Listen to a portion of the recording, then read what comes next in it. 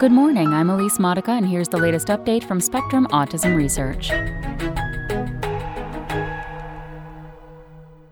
Sanitizing functional genomics data may prevent privacy breaches, by Peter Hess. A technique for masking portions of a person's raw genomic data increases shareability without sacrificing privacy, a new study shows. To conduct functional genomics research, scientists must share genetic data about large numbers of participants, which can inadvertently expose a person's stigmatizing or otherwise private details to unscrupulous parties or employers.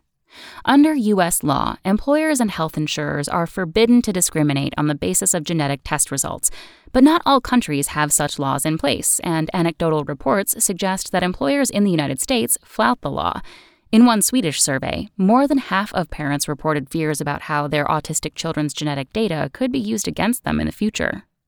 Informational labels on genetic data can also expose study participants to privacy breaches, says Yaniv Ehrlich, Associate Professor of Computer Science at Columbia University and Chief Science Officer at genetic genealogy company MyHeritage, who was not involved in the work. Malicious actors can link genetic database donors to their genetic data by cross-referencing multiple registries to re-identify them, a breach called a linkage attack. The new data sanitization technique obscures regions of a participant's genome in a dataset to secure her privacy, and may encourage more people to participate in genetic studies, says lead investigator Mark Gerstein, professor of biomedical informatics at Yale University. If someone hacks into your email, you can get a new email address. Or if someone hacks your credit card, you can get a new credit card, Gerstein says. If someone hacks your genome, you can't get a new one. Masking data.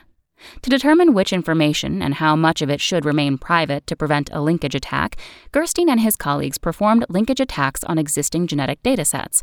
In one sample attack, they compared two publicly available databases and RNA sequencing results to successfully identify 421 individuals. In another linkage attack, Gerstein's team sequenced the RNA of two volunteers and shuffled these data into a larger dataset. They then obtained DNA samples from the volunteers' used coffee cups and sequenced their genomes. Again, they could link the two individuals to their genomes with a high degree of certainty. Based on what they learned from the mock linkage attacks, Gerstein's team developed a technique to mask some variants from a person's genetic data while preserving where those variants are located in the genome. To do this, they replaced the genetic variant of concern with one from a reference genome. Which variants are removed depend on the genetic conditions or predispositions someone's genetic data reveals.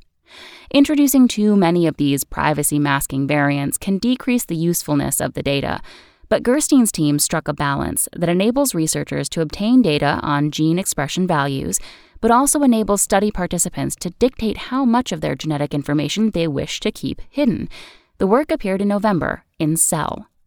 Adoption issues. This study shows how linkage attacks can reveal sensitive information about research participants, says Karen Maschke, a research scholar at the Hastings Center, a nonprofit bioethics research institute in Garrison, New York. The privacy-preserving data format they developed is another layer of protection. But more work is needed before genetic data custodians are likely to adopt it, Ehrlich says. Changing how genetic data are stored is not as simple as installing a new computer program.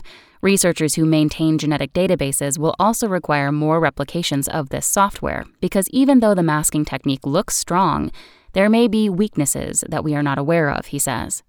In addition to using such techniques, genetic researchers should do more to earn the trust of their study participants by explaining how they will protect data and make things right if it is leaked, Ehrlich adds. Privacy is not the problem, it's trust. When there is trust, you don't really need privacy. Solid genetic research requires data from many people, and to get all those millions of people to participate, we have to give them good assurances that their privacy is protected, Gerstein says.